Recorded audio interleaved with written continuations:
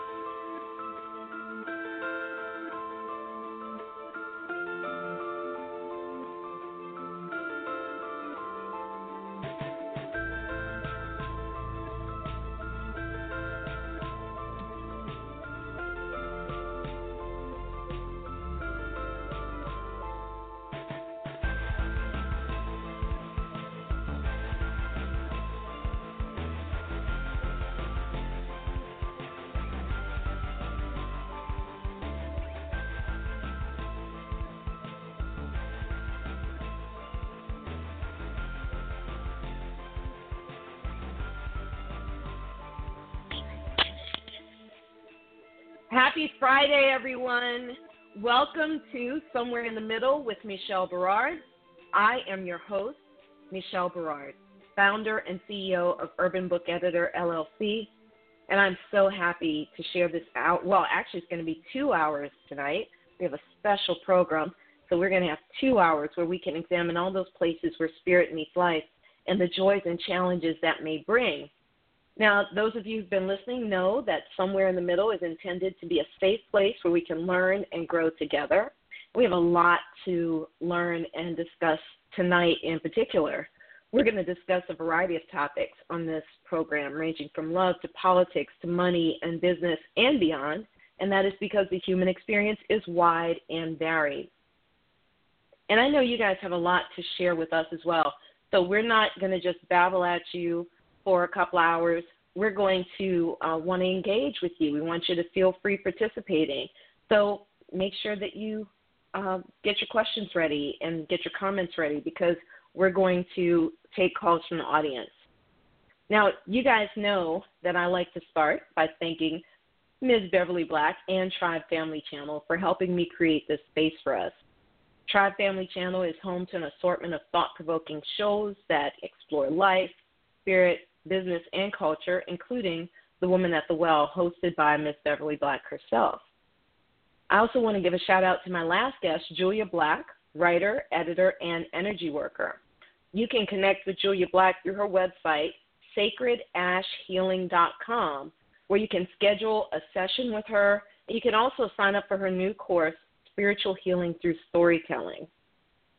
If you missed the last show, make sure you listen to that replay. Julia shared a lot of ideas about how we can move forward with emotional and spiritual healing. Now, you can get to that replay by visiting Tribe Family Channel online and checking out the show recordings. And you're going to look for the December 15th show. I also want to give a shout-out to Bruce George of the Genius is Common movement, which encourages all of us to embrace our inner genius and share it with the world. It is so important that we share this message, particularly with the youth, but not just with our young people. We all need to be reminded that the world needs our particular genius. And you can learn more about that. Genius is Common, geniusiscommon.com. I am super, super excited because this is the last show of 2017, and we have had an eventful year. So for tonight, we have not one but two wonderful guests to help us prepare for 2018. During this special 2-hour show, we'll be looking at how we can get our money and tax situation straight and how to get our minds and spirits right for 2018. And since this is a 2-hour show, we're going to operate a little differently than we normally do. The first half of the show will concentrate on our money. Why do we need to do that, you're wondering? Well, of course you're not wondering. You know we all need it to live, and I think we all want to live well. So we're going to spend that time focusing on our money and taxes and things of that nature, and also the mindset things that go with that. The second half of the show, we're going to be talking about our hearts, our minds, and our spirits. And why do we need to work on this? Well, it doesn't matter how much money you have. If your heart, mind, and spirit aren't right, you're never going to be happy. So I want to get started by thinking about our money right now.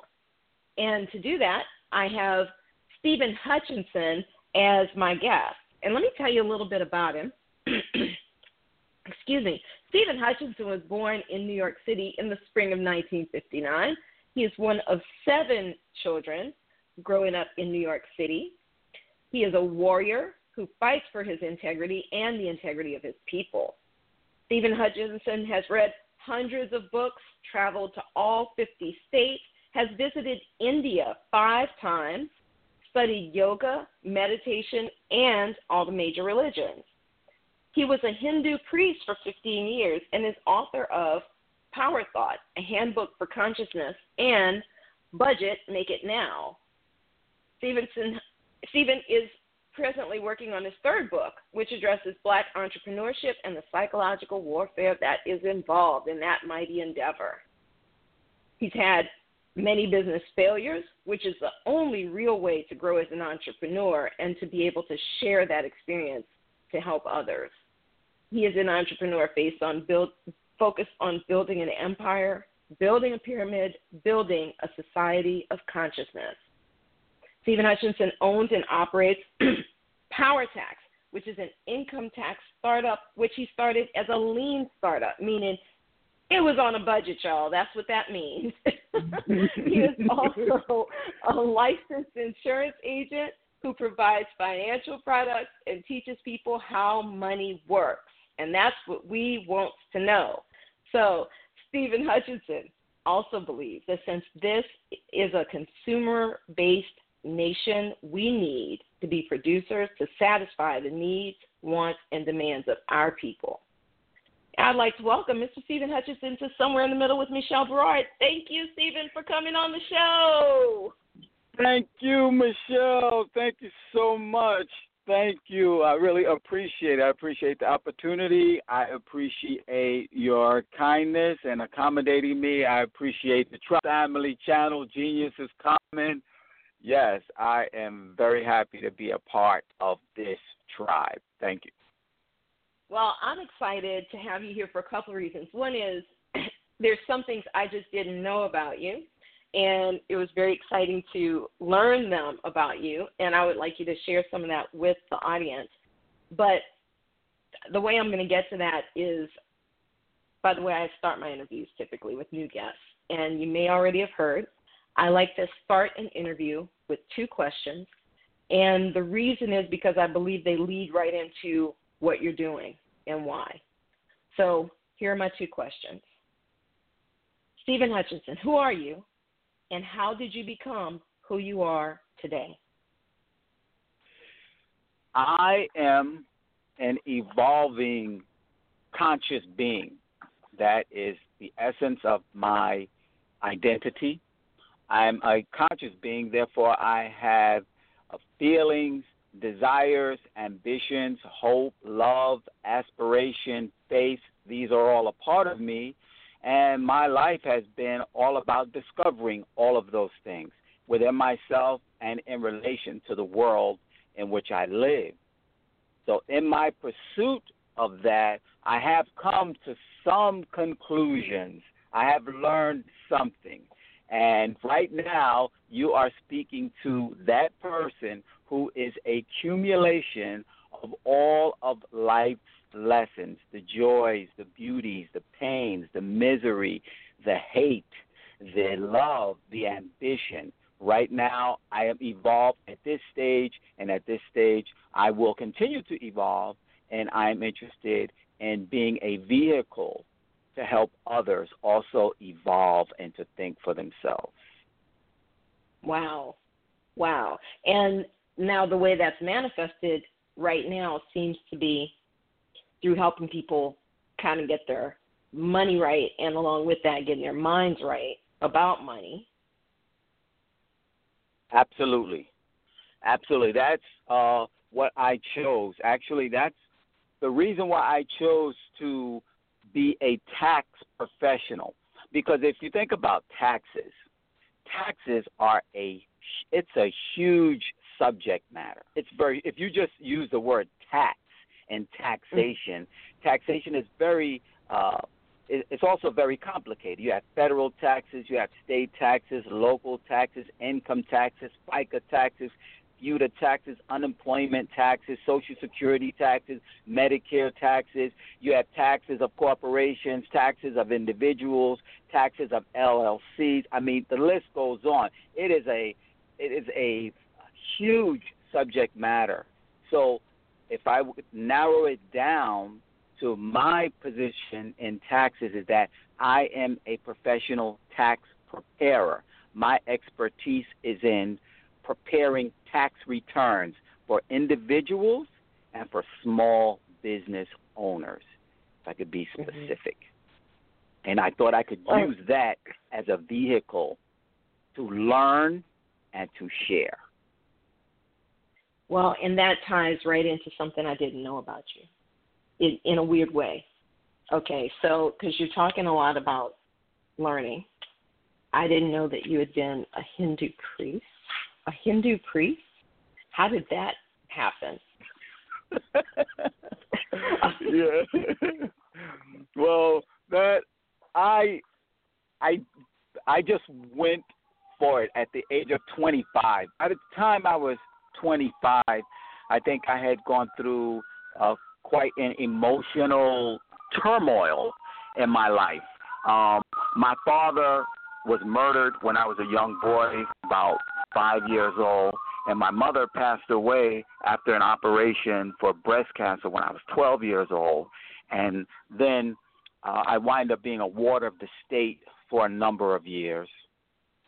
And by the time I entered into my late teens and my early 20s, actually in my early 20s, I went through a very severe depression. I was very depressed. Actually, at around 21, I remember very clearly contemplating suicide when I was around 21. I was very depressed. And I mean, I was working at a Taco Bell, Bennett. That could have pushed me over the edge. Okay, I was like, this is it, man. I can't take it anymore. And to top it all off, I'm working at Taco Bell. So anyway, I kind of evolved out of that with some introspection and with some counseling and with some mentoring. I was able to grow beyond that. Actually, one of the most influential mentors I have in my life was helping me at that stage of my life, helping me to traverse this very difficult stage of going from being an adolescent to becoming a man. It can be a very difficult transition. So as I transitioned, I started becoming aware of the need for me to do something and to make some decisions with my life. And actually, at that point in my life, Ronald Reagan was the president of the United States. And I had decided, I said, you know what I'm going to do? I'm going to join the military because I need some direction. I need some form. I need some shape. I need some income. I need something definite. And I need a future, and I need more education. So that was one choice I had. I could go into the military. And then the other choice I had was actually to join a Hindu cult, basically. They were called the Hare Krishnas. I don't know if you have any awareness of the Hare Krishnas. Okay, yeah. It's the guys who dance and sing. They used to dance and sing on the street, playing drums and symbols and so forth. And I met them philosophically by reading some of the books, which are from the Vedic literatures, from the Vedas, a vast body of knowledge. Mm-hmm. So I was attracted to the knowledge, and I was attracted to the security. And I made a decision. I'm either going into the military or I am going to join this religious education. And I decided on the religious education. And that's how I got there. That is such an interesting choice to me. I mean, because it's like almost two opposites, right? Because the Hare Krishnas, whatever anybody might think of them being immaterial at this point, the Hare Krishnas are all about kind of peace and love, and then or join the military. That's like a weird. How did your mind go between those two basic options? How did those become the primary things you thought of? Because I think what I was seeking was for security. I was seeking for security. And being a man, I needed financial security. I needed economic security. I needed shelter. I needed a firm education. And those were the things I could get through the military. I needed income. I needed to travel, so I was going to travel with the military. So I had all these ambitions to do that. Then, on the other hand, I could also join the Krishna consciousness movement and be able to develop those things, but not the economic part, because I actually became a monk. Okay, so I was a celibate student, a celibate monk for 17 years, and we had rules. We did not drink, smoke, eat meat, chicken, fish, eggs, or gamble, or engage in illicit sex. So the only way you could engage in sex was that you had to marry. You had to get married, and I chose not to marry. So for 17 years I practiced being celibate and being a monk, being a celibate student. Because I had a great desire to learn. So I think that vacuum in me that was driving me to the military is the very same vacuum that drove me to the Krishna consciousness movement, because I needed to fulfill that desire in me to complete myself. So one, I could either do it by joining a military structure and kind of giving myself over to them, or I could do it more through an internal pursuit, which was more joining the Krishna consciousness movement, and I chose that. Wow. And I also chose that because I did not want to join Ronald Reagan's military. Yes. Didn't like the political arena that we were in. So I would have joined that out of desperation, but once I found an alternative, I said, no, I do not want to be a part of that. I'm going to pursue knowledge. I'm going to pursue self-development, self-realization, meditation, yoga. I will pursue that. And I found an organization that could supply me with that, and that's why I joined that. That's absolutely amazing. I'm going to have to spend a little time trying to wrap my brain around that, because while you can see the structure, you can see how the structure of both of them has, while they're very different, they have some basic foundational similarities. Off the top of your head, you wouldn't think, okay, military or, Hare Krishnas. Yeah, it's just not the first thing that would come to mind. But the reason I say that's interesting to me, too, is because, believe it or not, that desire to learn and to self-actualize eventually manifested itself in a way that is very rooted in kind of those, not the consciousness movement, but the understanding of money and consumerism at a different level so that you can help others. So how did that evolve? Now, that evolved later on after I decided that my stay in the Krishna movement and my life of celibacy, I felt that I had accomplished what I had gone there to accomplish. It was an inner search. So once I found what I wanted to find, I learned about myself what I wanted to learn, I was like, okay, that's it. Just the same way that I joined this movement because I wanted to, I left that movement because I wanted to, which is often sometimes difficult for people to understand. They ask me, like people who knew that I was in the Christian movement, they ask me, man, what happened? Like, how'd you leave? What happened? And I tell them that I left the same way I joined. It was my decision. I wanted to join, I joined, and I wanted to leave, so I left. I still have the power of my decision. So once I left, now mind you now, after being in the Christian conscious movement, it is a sub-society, okay? We are a subculture within a culture. So I was outside of the mainstream culture for more than a decade. I did not have a job. I was a celibate student. I swore myself to poverty. So I didn't have a job. I didn't pay taxes. I didn't own any property. I didn't pursue any academic pursuits. I didn't pursue any type of career. I lived a life of a mendicant or a teacher, a poor teacher is basically what it's called. You become a poor teacher where your mission is simply to teach but not to be remunerated, and you just support the movement. So by the time I evolved spiritually and consciously to leave, once I came out and came back into the world, I was practically financially illiterate completely. Because imagine being out of the system for 15, 16, 17 years and then just coming back into the economic system with no work history, no accumulation of any 401ks or retirement plans, and not having very much information about any of those things either. So you started trying to learn these things for yourself, is what I'm gathering. Exactly. Yes. From the ground up. From the ground up. I had to come in and start at the very bottom and try to get an understanding of what was going on economically, because I did not understand what was going on around me economically. So what did that look like, starting from the bottom? I'm sorry, what did that look like, starting from the bottom to learn about money at that point?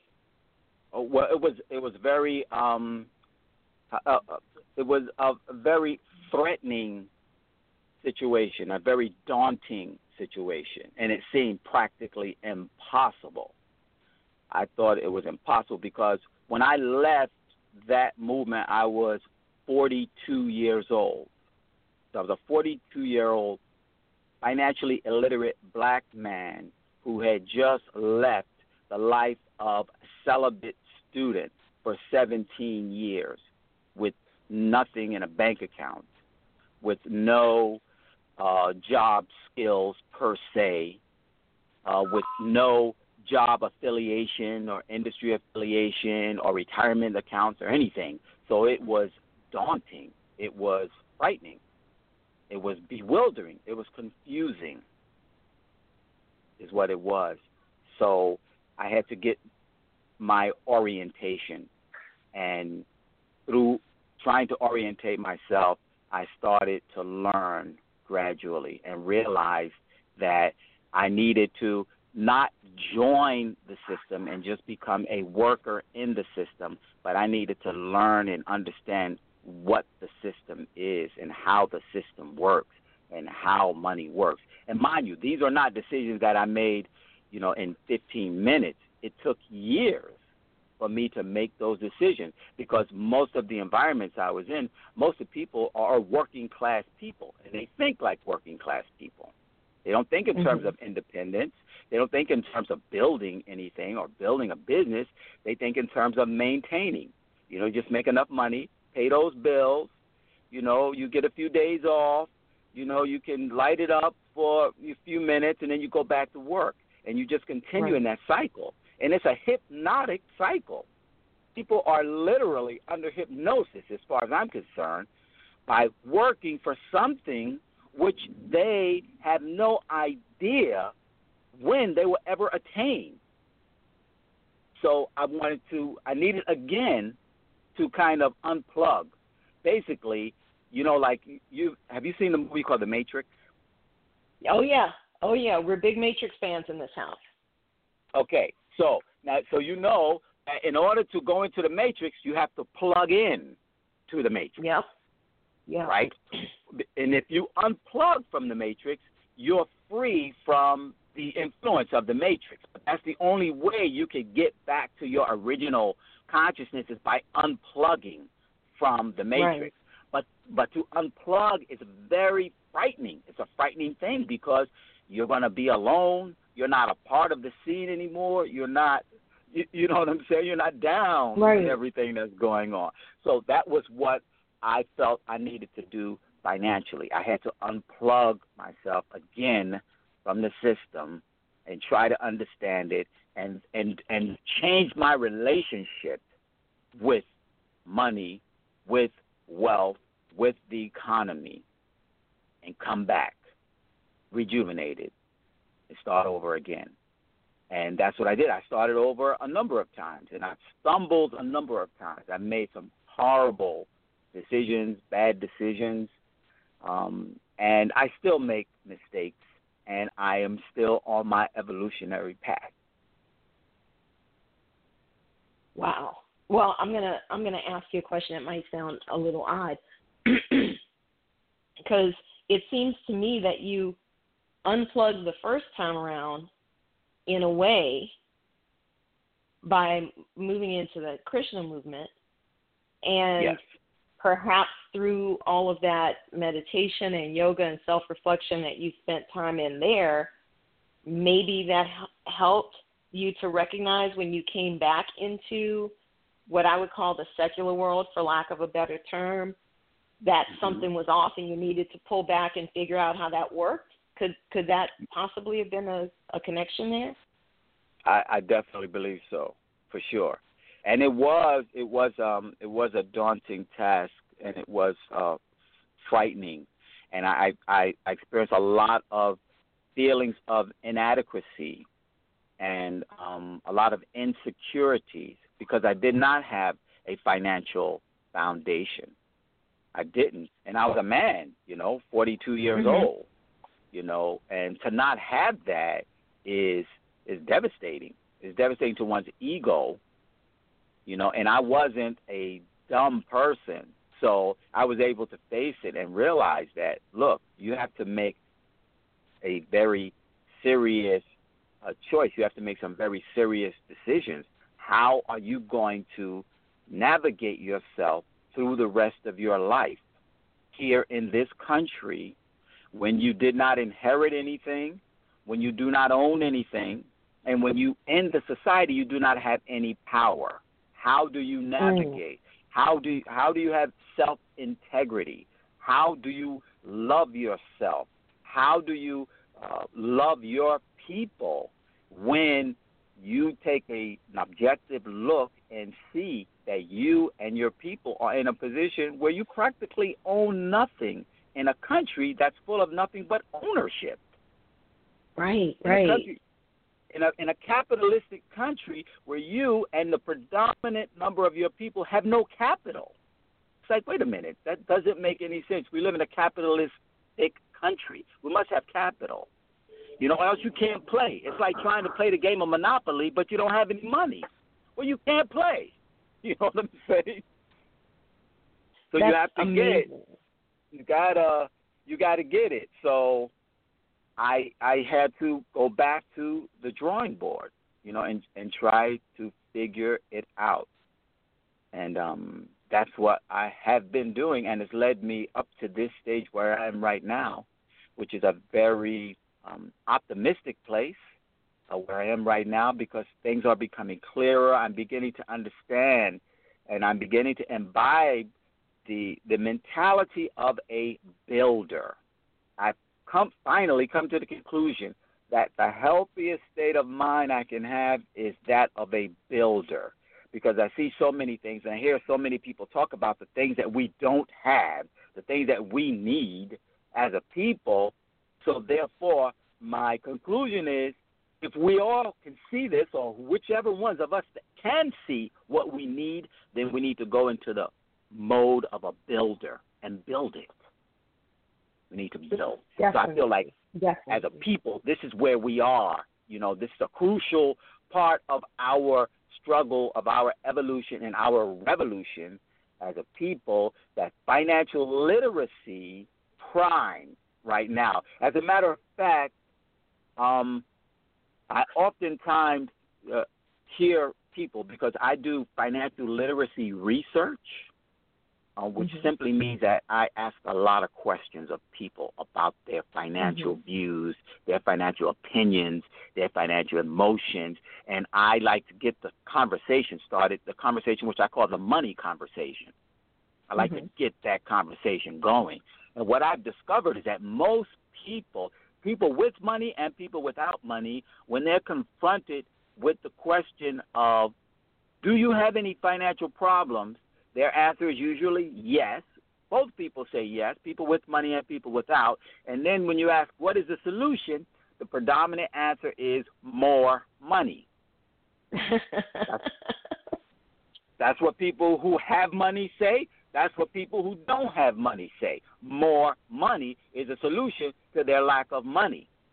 Now, after some serious consideration and, years of contemplating this, I've realized that I think that that's an inaccurate, I think that's an incomplete answer to that question or to that problem.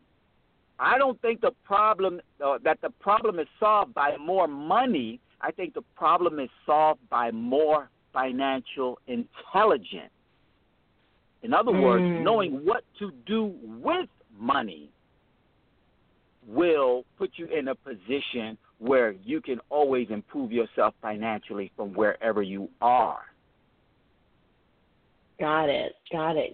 No, I think that's actually really important, because one of the things I wanted to ask you about tonight has to do with this concept of, well, people always say, well, there's always something you can cut. You should create a budget and then figure out what you can cut.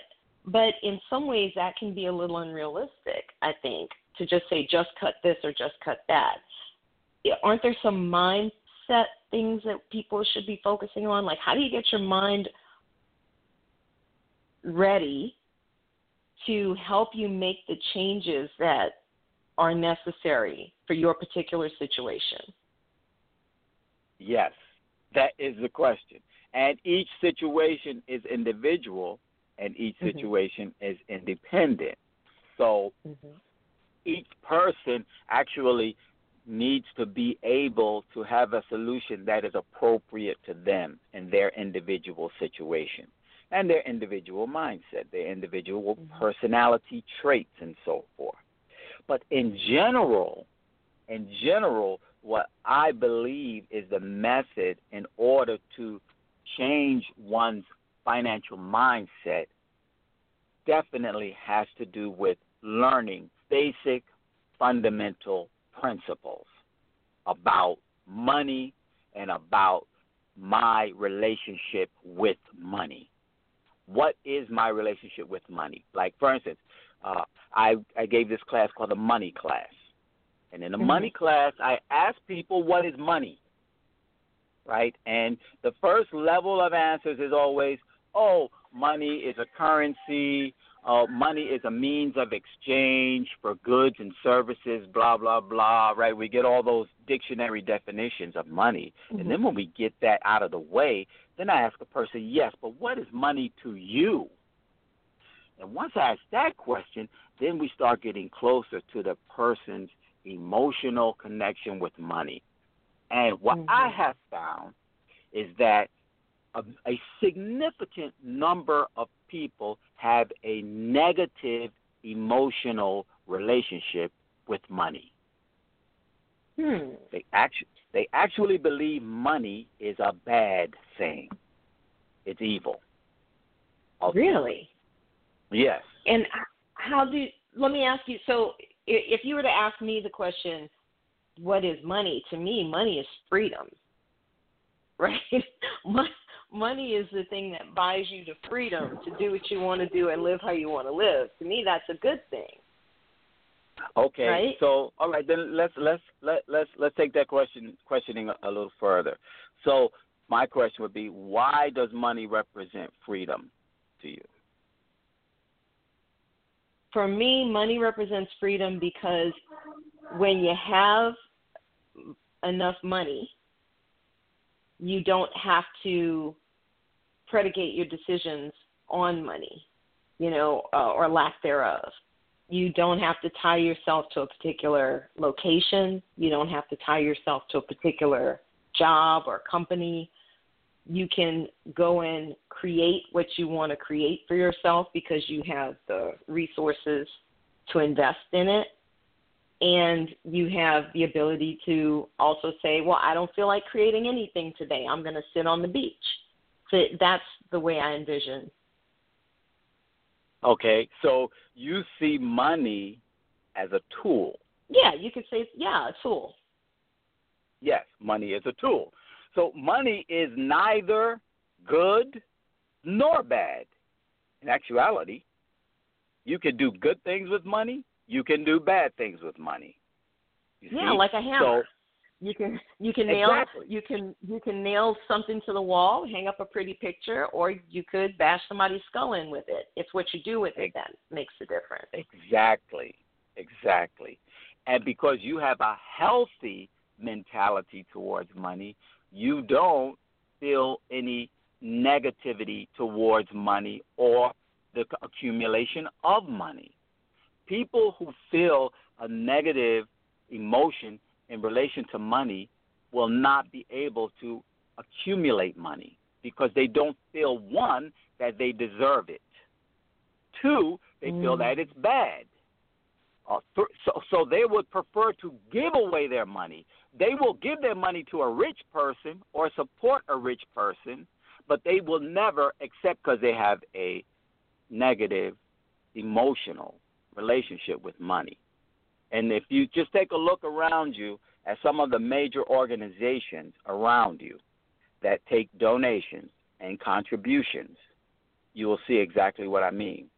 How huge numbers of people will give their money to a small number of people and allow those people to live lavishly and to exercise power while they themselves continue to struggle because they cannot see themselves in the position of having wealth or having money or having power or having control because they have a negative relationship with money and they feel themselves to be, as a result, they feel themselves to be inadequate. Most of us are in a position of doing nothing to improve our situation. And I believe a lot of it has to do with our emotional relationship with money, which we never, ever get to because we don't have the money conversation. Most people, if you have a conversation about money, the conversation may last 5 minutes at the most, and it's over. So it gets a whole lot deeper. And I believe that that's one of the keys, is to uncover one's relationship with money. Well, I have another thing that I had been talking with some folks about regarding money. And I think this, and I don't know if I'm interpreting this correctly, you've talked with more people about money, but I have perceived that looking at my life and the lives of a lot of friends and associates, that we weren't really taught how money worked. Even if you got a little allowance when you were a kid or whatever, you had your first job like I did when you're 15 years old, you learned how to earn money, you learned how to spend money, but you didn't learn how money worked. And it took me a long time to kind of start wrapping my brain around how money works. And by that I mean how banks make money off of us, how credit card companies make money, how, to analyze how different businesses make money, and to see what because if somebody comes to you and says, here, I'm giving you this for free, what is it that they're going to get out of it?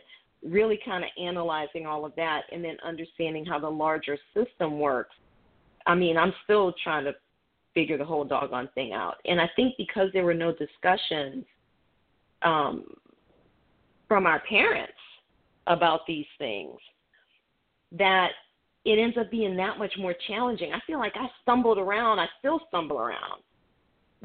an adult, trying to make my way with regard to money and business and all of these things, because I didn't have anybody talking with me about these things at home. And am I looking at that the wrong way? Are you seeing similar things, particularly in the Black community, where maybe we just don't have that foundation from home because maybe our parents didn't know? Absolutely. Absolutely. I see that definitely. I see that very clearly. I see that in my family. I see it in other families, especially in our community. I see it.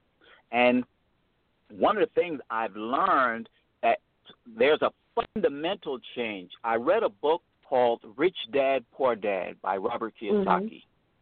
Mm-hmm.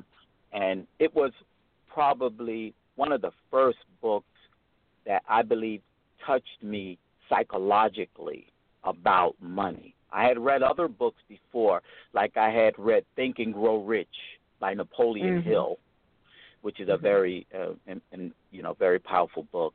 But Robert Kiyosaki's book was something that touched me psychologically, because one of the primary principles that he taught, that I have read so many other books, but no one ever taught, is that he talked about your attitude towards money, your relationship with money. And one of the key things he said is that the way there's a dynamic between the way wealthy people think and the way working class people think. And it's very fundamental. It's like this. If you ask a person, the average person, about their relationship with money, you say, well, when you think of money and you want to get money, what's your solution? And they'll say, I'll work for it. I'll get a job. Or if I need more money, I'll get a better job. Or I'll get another job. Or I'll get a part-time job too.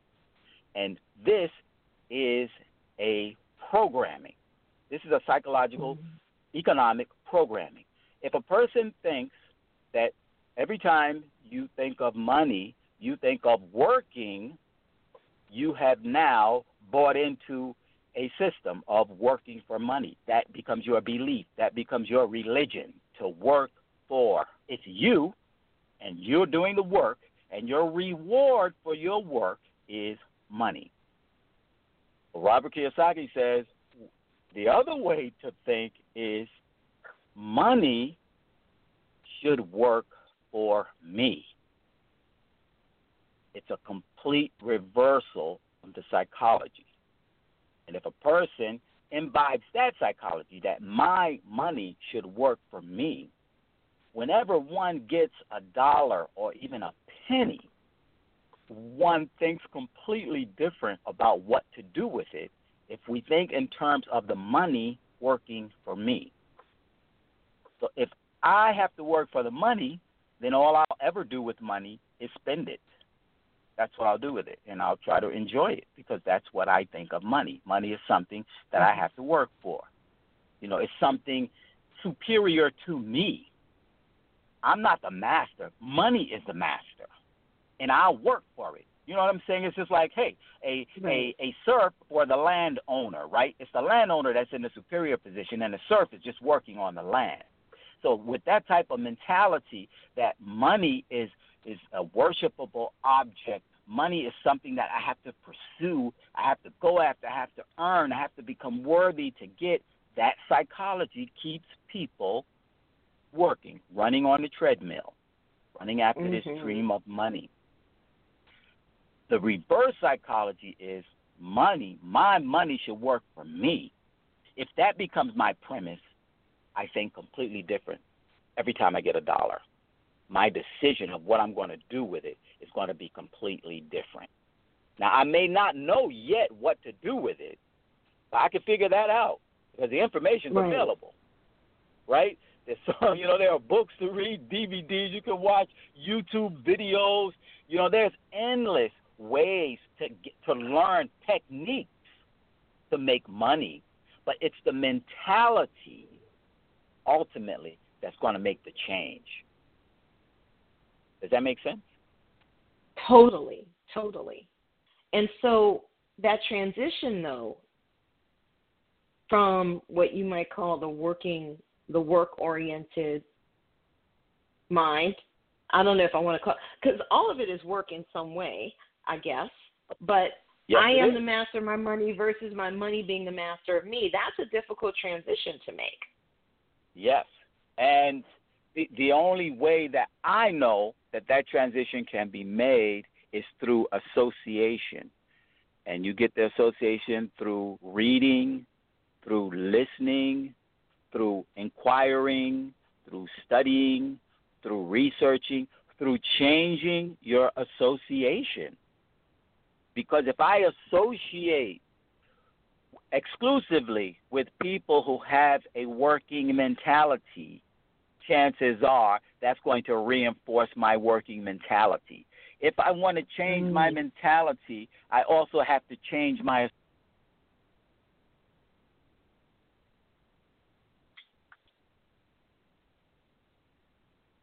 From the engineering booth, Stephen has dropped off, and as soon as he returns, we will reconnect him. So please give us a commercial break about what is 2018 bringing for Michelle Berard. Wow, 2018. Well, 2018 is going to be very exciting. I've already got and certain Stephen things is back. Stephen is back. Yeah. Sorry to interrupt you. So you can give us an update later. Great. Yeah, actually, that's good because I was planning that for the end of the show. So thank you so much. I appreciate that. Stephen? Yes, sorry, I got lost there. Yes, ma'am, I'm back. Not at all. So you were saying if you change your association. Exactly. That is a fundamental aspect to changing your realization. If you want to change your realization, you need to change your association. One of my teachers often tells me that, Stephen, if you want to change, you have to change your environment as well. You can't just change yourself within. You need to change your environment also. Both have to change. That is a genuine change. So he says to me, if you can't change the people around you, Stephen, then change the people around you, Stephen. Right. And there's a saying that you are the average of what? The average of the 10 people you spend the most time with? Is that what I've heard before? Right. That's right. That is absolutely correct. What if people wanted to do a self-assessment right now, or right after this show, they wanted to do a little self-assessment to get a sense of where they are psychologically, where they are emotionally with regard to money and wealth building? What kinds of things could they look at? Actually, that is a perfect subject to Google.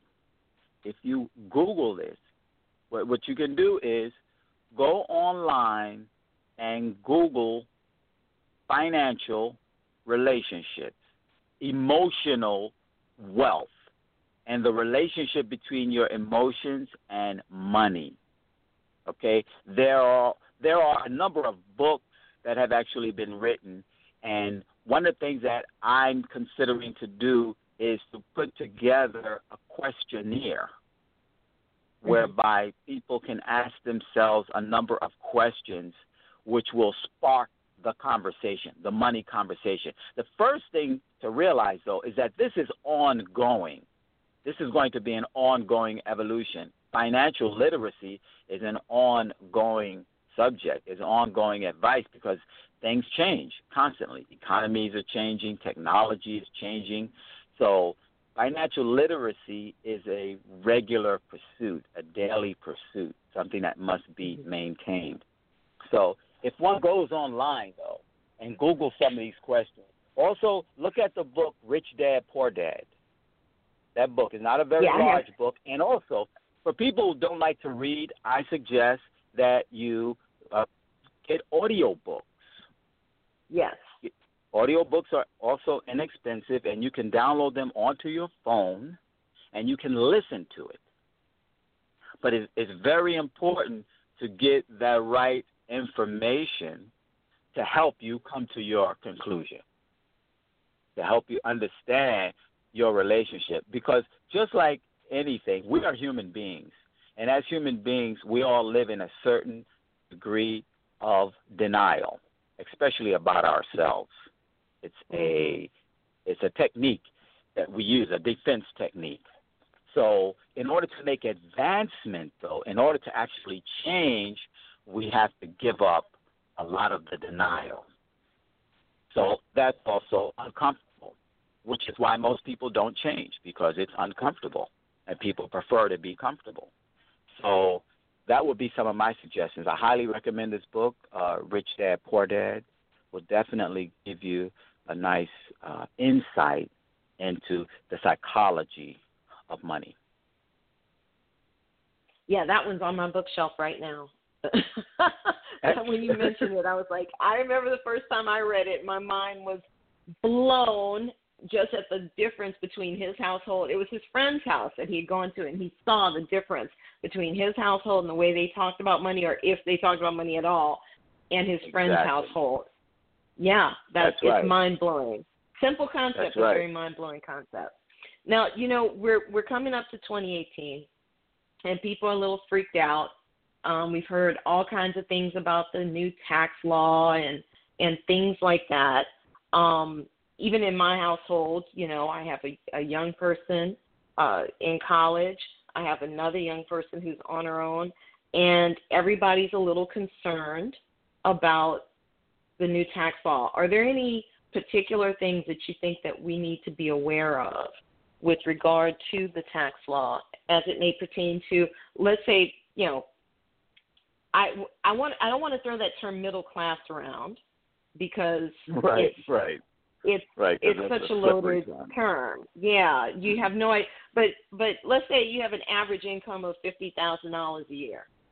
What kinds of things might someone in that area need to worry about? If a person is in that range of income, the first thing that you can understand is that the tax law and ultimately the benefits of the tax law are not written for your benefit, especially if you are an employee. It's a bitter pill, but it's a reality. Tax laws are not written for the benefit of working people. Tax laws are written for the benefit of corporations and businesses. So people who are in that price range should understand that as a reality, and as a result of that, should make sure they are doing one of two things.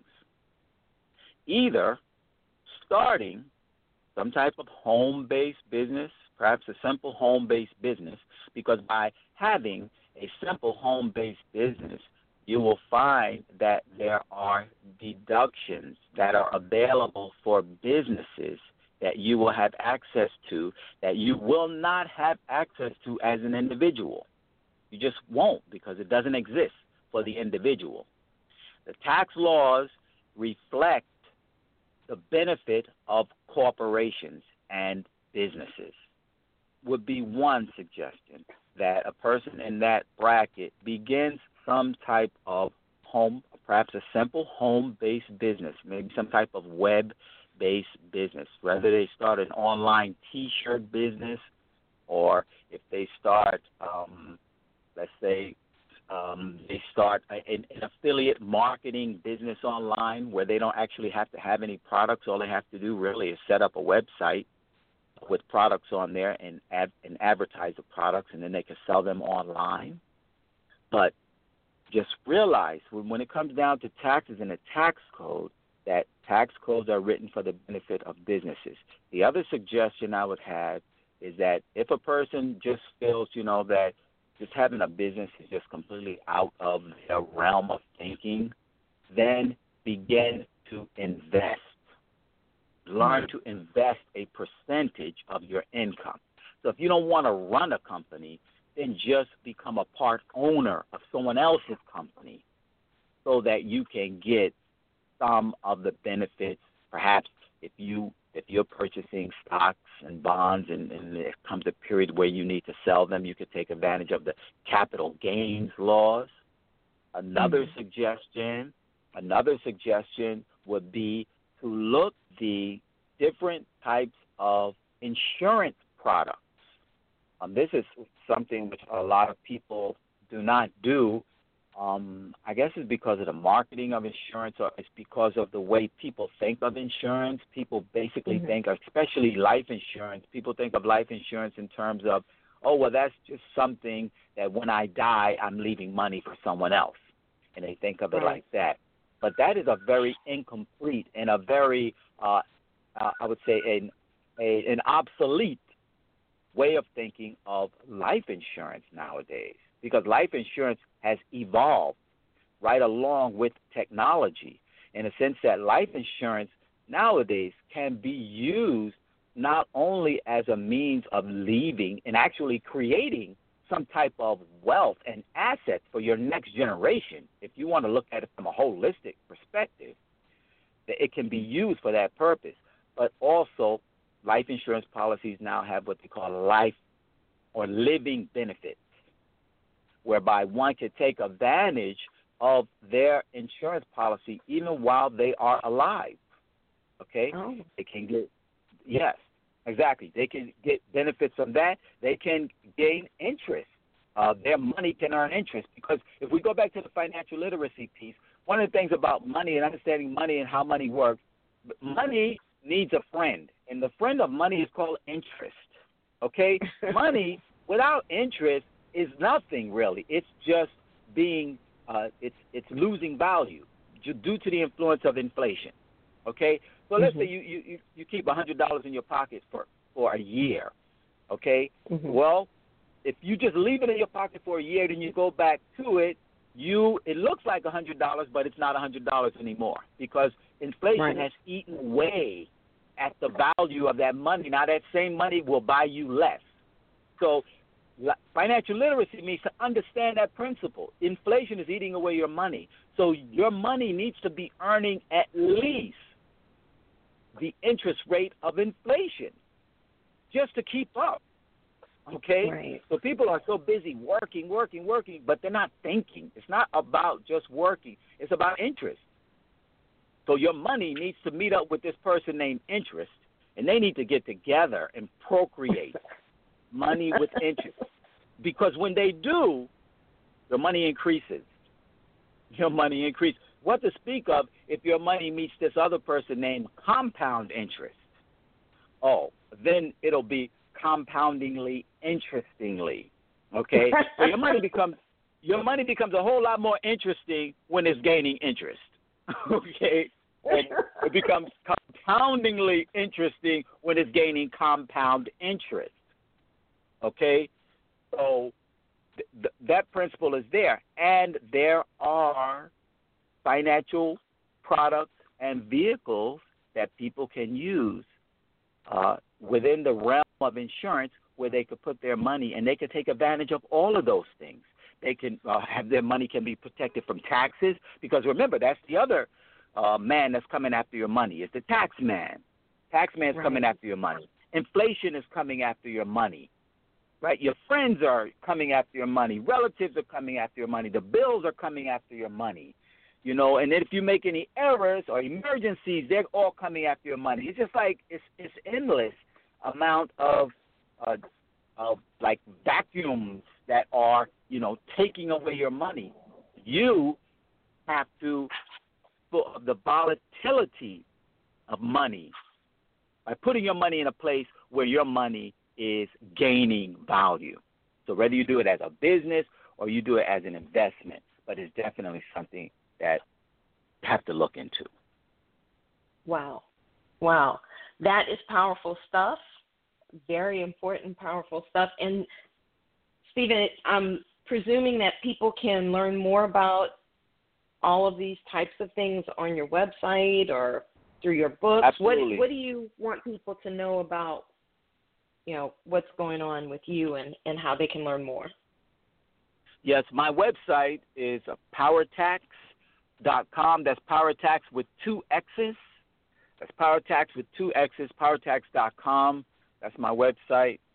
And you can also contact me through my number. My number is 610-955-6508. That's 610-955-6508. At my company, PowerTax, we offer the service of processing your tax return, doing your tax return. But we don't just do your taxes, answer your questions, and help you understand what's going on in your tax return so that you can increase your financial literacy. Because I figure if we're already doing your taxes anyway, we're already there at the money conversation. And since we're there, if we could bring more value to you as one of our customers or one of our clients, then that's exactly what we want to do. And that will separate us from all the other tax companies, because we don't just do your taxes, but we answer your questions. Very good, because we all have a lot of questions about our money and the taxes, and especially, like I said, this tax code going forward. I think people are a little concerned, well, very concerned. If you follow anything on social media and the news, you know, everybody's heard a lot about it. So you guys make sure that you reach out to Stephen Hutchinson at PowerTax, PowerTaxx.com, or say the phone number again for me, please, Stephen. 610-955-6508. Awesome. Thank you so much for being on the show. We're running a little bit behind schedule, so guys, if you have any questions, I'm going to ask you to reach out directly to Stephen at his website, and we're going to have a short intermission, and then we're going to come back with my second guest. We've been talking about money. We've been talking about how to get our heads right with regard to our money. We've been talking about the taxes and everything, the changes coming up in 2018 with the tax code. Now it's time for us to start thinking about getting our hearts and minds and spirits ready at a different level. And all that feeds into the money thing too, guys. If you think it's not important, think again. Spiritual balance is important. So we're going to take a short intermission, and we will be back. Make sure you stick with us. We will be back in just a few minutes.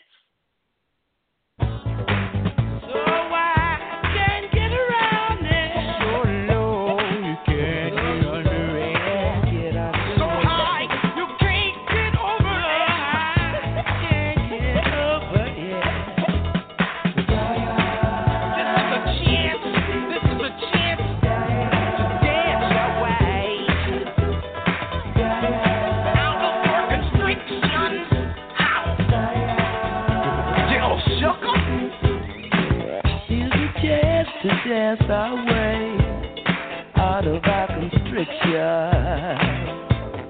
Gonna be freaking up and down the hang-up alleyway. With a groove I only got, we shall all be moved. Ready or not, here we come, getting down on the one which we believe in. Can I get it on my foot? Good God.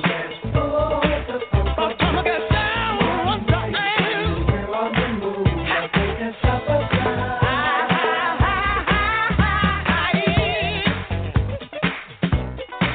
don't tell me now. You more of what you're talking for. Don't tell me now. Do you promise the funk? The whole funk, nothing but the funk. Ready or not, here we come, getting down on the one which we believe in. Here's my chance to dance my way out of my constriction.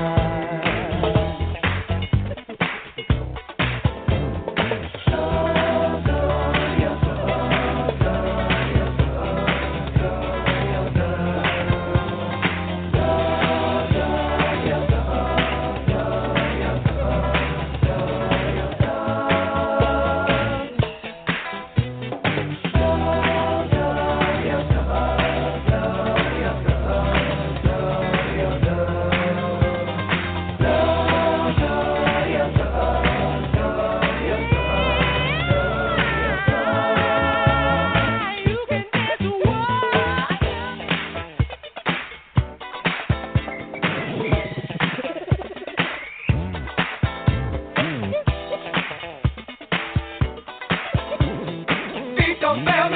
chance to dance our way out of our constriction. Gonna be grooving up and down, hang up alleyway. Groove our only guide. We shall all be moved. Please don't fail me now. Give you more of what we're fucking for. Please don't fail me now.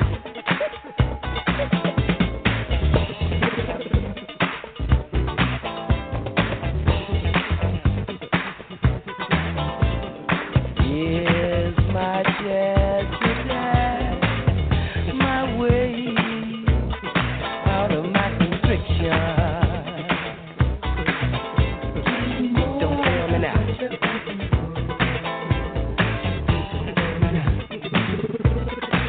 Do you promise to fall? The whole funk, nothing but funk. One nation under a groove, getting down just for the funk of it. One nation and we're on the move. Nothing can stop us now. One nation under a groove, getting down just for the funk of it. One nation, we're on the move. Nothing can stop us now. Do you promise to fall? Do you promise to fall? Ha! Do you promise to fall? Do you promise to fall? The whole funk.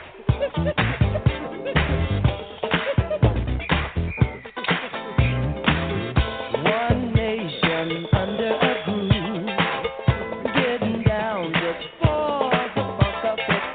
One nation and we're on the move. Nothing can stop us now. One nation under a groove, getting down just for the funk of it. One nation and we're on the move. Nothing can stop us now. One nation under a groove, getting down just for the funk of it. One nation, we're on the move. Nothing can stop us now.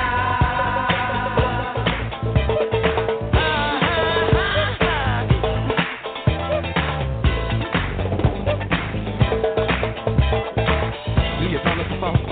The whole funk, nothing but the funk. You can't stop us now. Getting down just for the funk of it. Under one nation and we're on the move. Nothing can stop us now. One nation and we're on the move. Under a groove, can't stop us now. Getting down just for the funk of it. Don't fail me now. One nation, we're on the move. Nothing can stop us now. Don't fail me now. One nation under a groove, getting down just for the funk of it. One nation and we're on the move. Nothing can stop us now. Nothing can stop us now. You can't stop us now. Giving you more of what we're fucking for. Giving you more. Please don't fail me now. Got to get it on the good foot. Good start.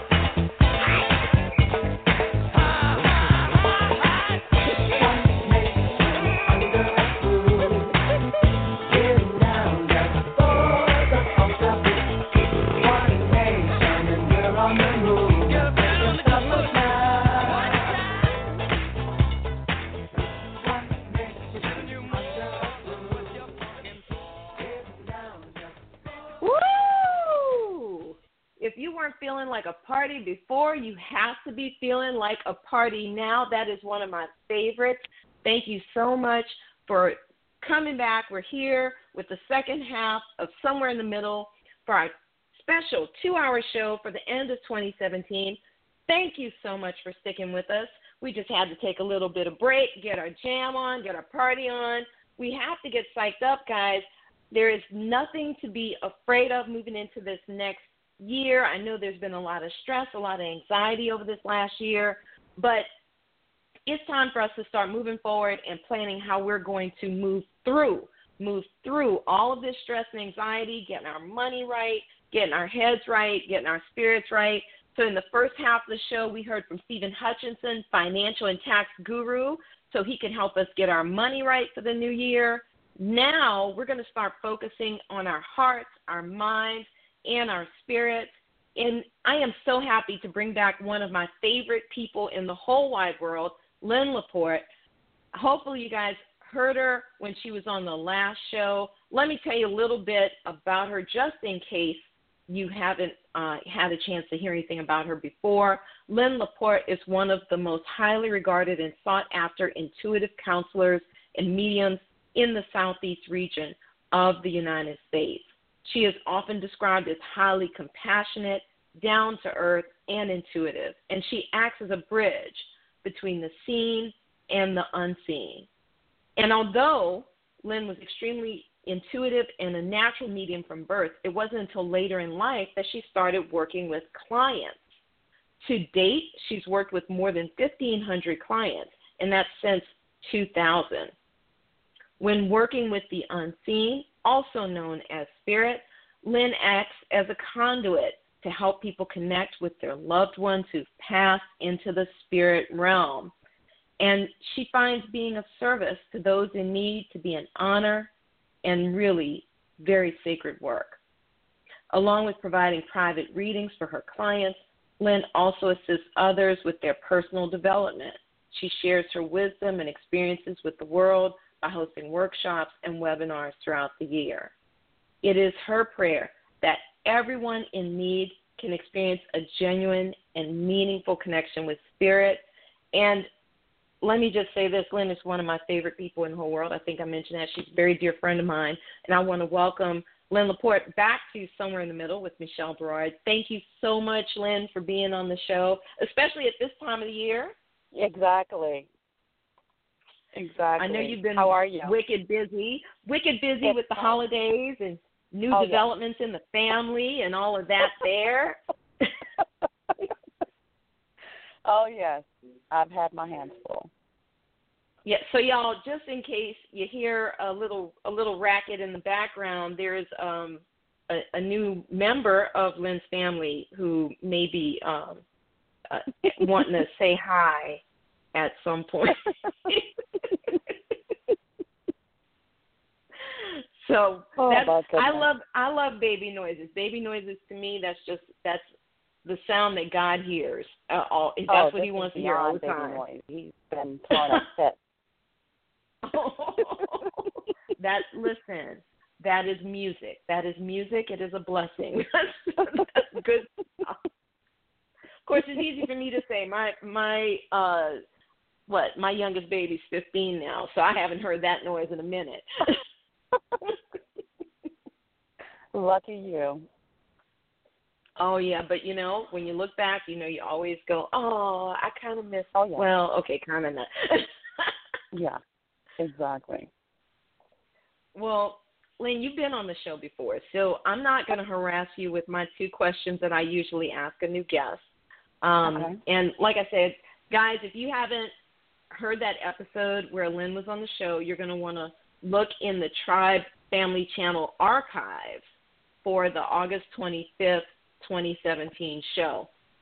But I want us to dive right into tonight's topic, which is about the exploration of how we can move ourselves forward spiritually and emotionally, in this new year. Because during the first half of the show, Stephen Hutchinson educated us about money and about taxes and things we needed to know moving into 2018. He got into that money mindset specifically. But it doesn't really matter what we do as far as getting more money, right? If our hearts and our minds aren't together. If we don't have our hearts, our minds, our spirits right, it's not going to matter. Life's going to be a struggle for us, right? So let's get into it. Okay. How about we start with some signs? I'm sorry, go ahead. where do we start? Because this can go in so many different directions. Yeah, so I was thinking about, here's what I think about. I think about, what if you are spiritually out of balance, and what kinds of ways might that manifest itself? Because I know for me, when I'm out of balance, my money gets hit. That's the first thing that gets hit. What are some signs that you're spiritually out of balance? Well, let's start with this. Let's start with first accepting that life is basically the manifestation of where your energy has been, or rather where your energy or your awareness has been. So if your money sucks, then that's a result of why it sucks. Does that make any sense? Yeah, but elaborate for me, because I think that sometimes, if we talk in too general terms, it's hard for people to follow the thought process there. Okay. All right. So I think it would be safe to say that we all want to be financially secure. At the very least, we want to be able to pay bills properly on time. We want to have good credit, and then we want to be able to have extra money to put away or either splurge. Right? Okay. So if one basically has had, majority of their life has been a reflection of financial hardship, and it continues, it just never ends, no matter what they've tried to do, you have to go back and look at the awareness, the mind, because the mind is what I call ground zero. That's like the central command station. And if your mind is negative, your thoughts are negative, your emotions are negative, then that's what you're pulling into you.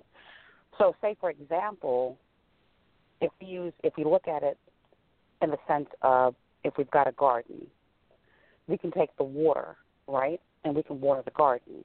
Now, if we water the garden with the water, and let's just say the water is the energy, we're either going to get weeds, or we're going to get flowers, right?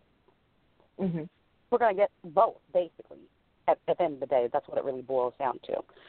So if your thoughts are basically coming from a place of negative, which is encompassing confusion, a lot of hard feelings where you revert to the past couple of times that you try to get out of the hole, or doubt along those lines, that's negative.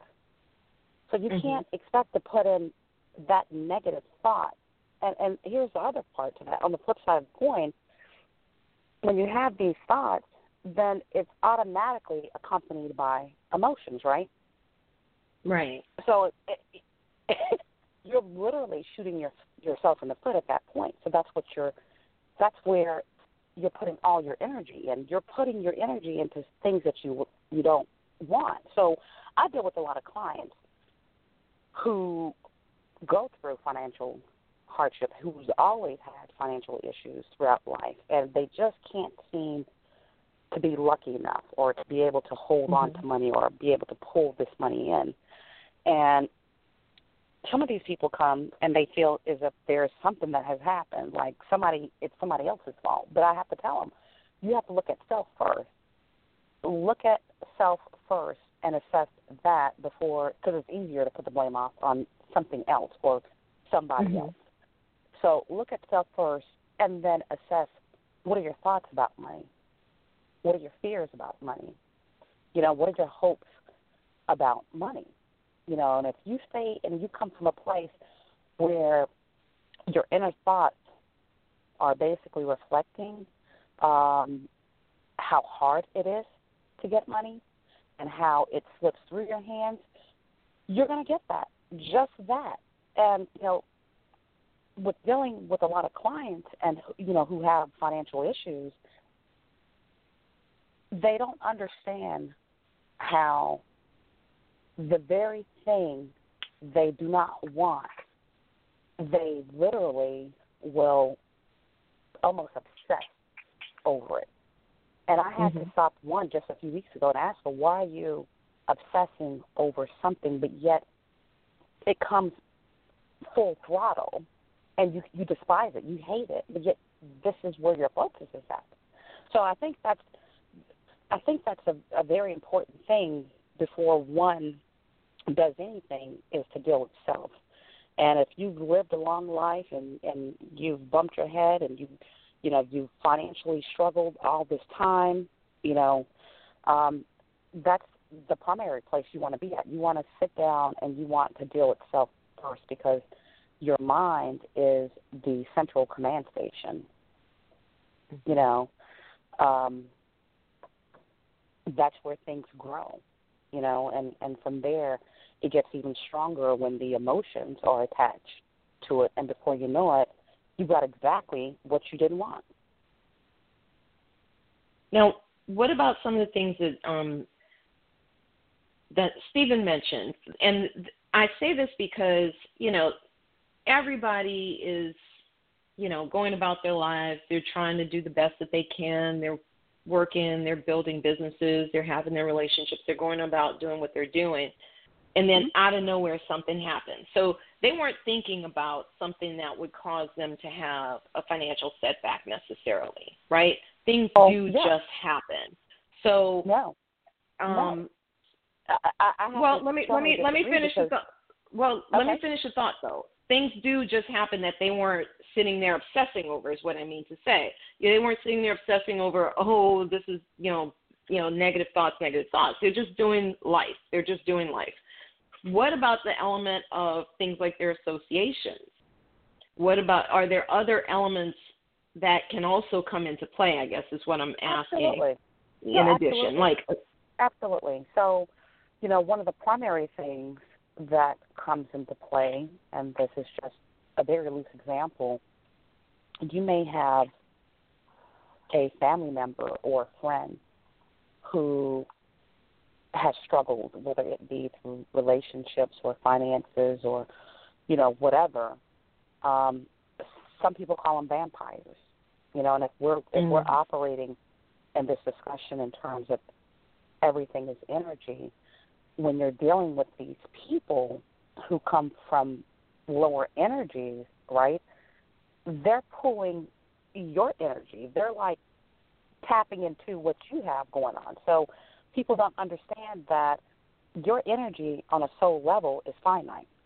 So when you interact with other people who are not on the same level as you, you're basically releasing that, and then you're taking on essence of them as well.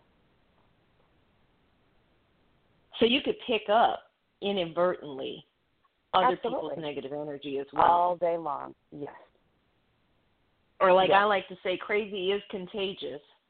So very contagious. It's severely contagious. Yes, it is. If you're fooling around with people who got crazy, you can expect some crazy to come your way. Absolutely. It's coming. Absolutely. It's coming. So you have to be, extremely careful in the sense of who you allow into your space. And that doesn't mean, people that you interact with physically. It's so deep that it can be transferred via the phone or email. Yep. So don't look at it from the sense that you've got to be physically close to a person.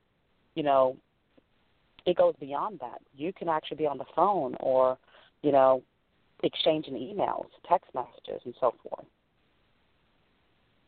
What kinds of things should people look for if they are, maybe they suspect that someone that they're associated with, a friend or family member, is kind of dragging them down, not necessarily intentionally, because folks, we don't want to say that all your cousins are trying to suck away your energy. What kinds of things should they be looking for, though, as maybe symptoms that there's some energy drain around them? When things start going wrong.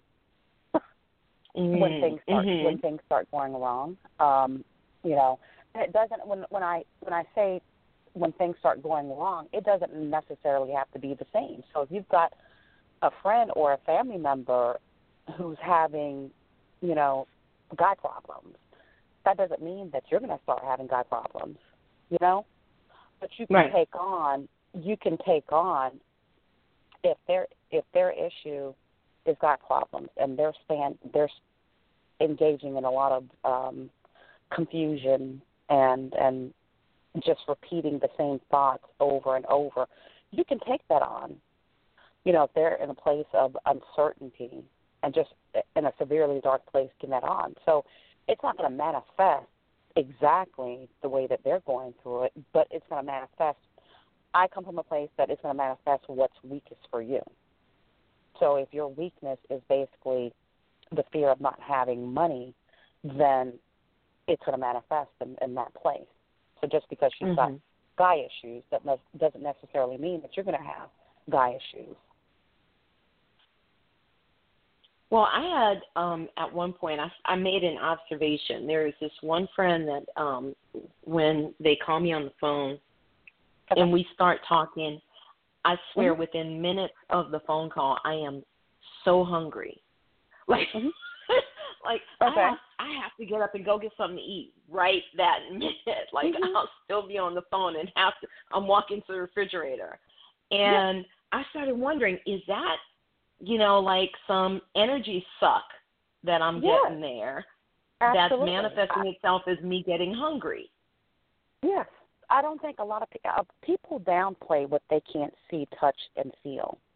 So if they can't see, touch it, and feel it, it doesn't exist, right? Mm-hmm. But no one really knows how energy is just every single thing in our life, every single thing, from the good to the bad. It makes it up. So if we can acknowledge that, then we know that, say, for example, whoever this person is that calls you, you know, they've got something attached to them that they've picked up, and they probably more than likely have had it for a very long time, and they've just adopted it unknowingly. You know, they've accepted it as who they are, and then you being sensitive as you are, you know, it will manifest and that appetite, your appetite increasing.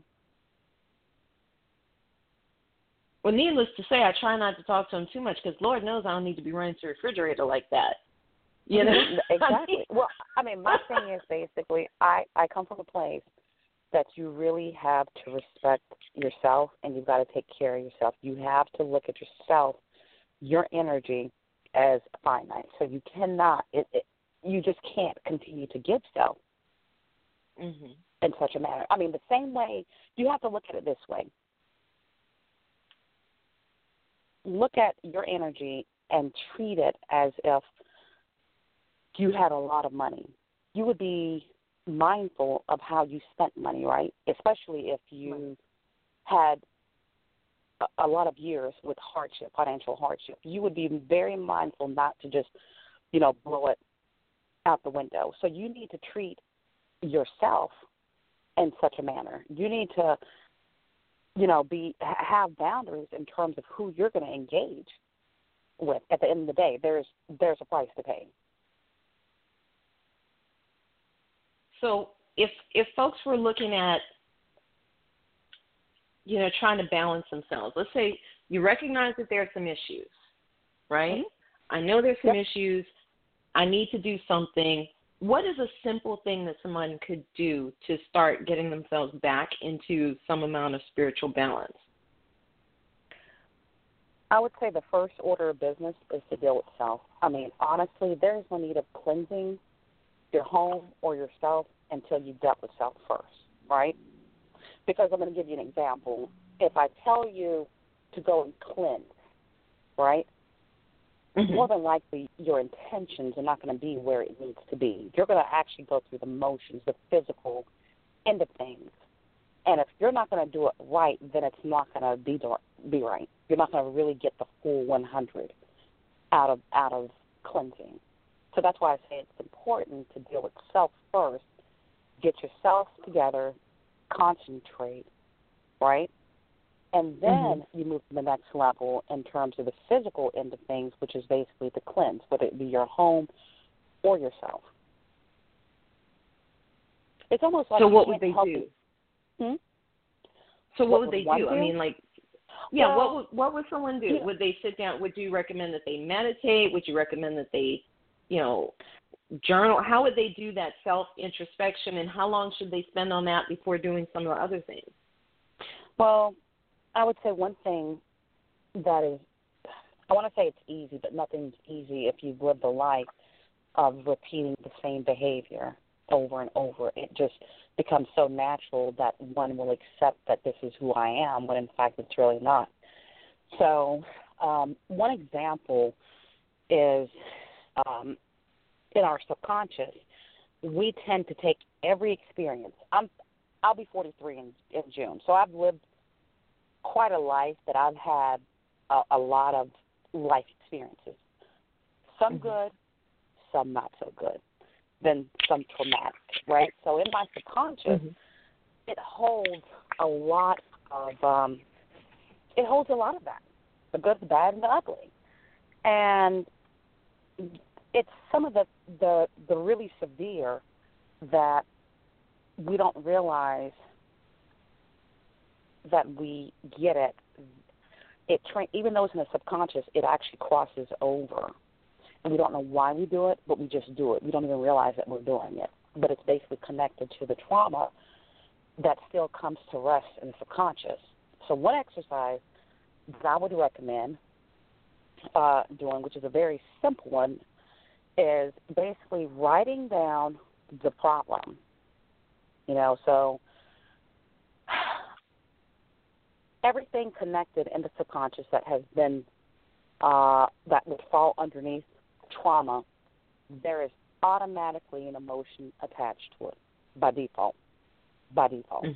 So if you write down the problem, and as you write the problem down, it's going to cause you to relive the event again. And in the process of reliving the event, you're actually pulling the emotions connected to that event all over again, right? So once you've gone through that, you take it and you burn it. You burn the problem that was written out on the paper. Now, here's the thing. You can't destroy energy because energy simply can't be destroyed, right? But what you're doing is you're releasing the emotional part. You can't forget what has already taken place, but you're releasing the emotional part of it, right? So I would recommend that exercise starting out. Followed behind that, I would recommend meditation. And a lot of people don't understand the point of meditation. Meditation is basically looking inwardly, assessing the energy that you are, assessing it, and determining how you're going to distribute that energy, right? So you may end up meditating today, and in the meditation, it comes to you maybe possibly in the midst of the meditation or afterwards. I haven't, I need to work on gratitude. So you work on gratitude, right? But going back to meditation, once you understand that what meditation really is and the whole purpose of meditation, if you've never done meditation before, don't go and try to do 30 minutes of meditation or an hour of meditation. Start out with 1 minute.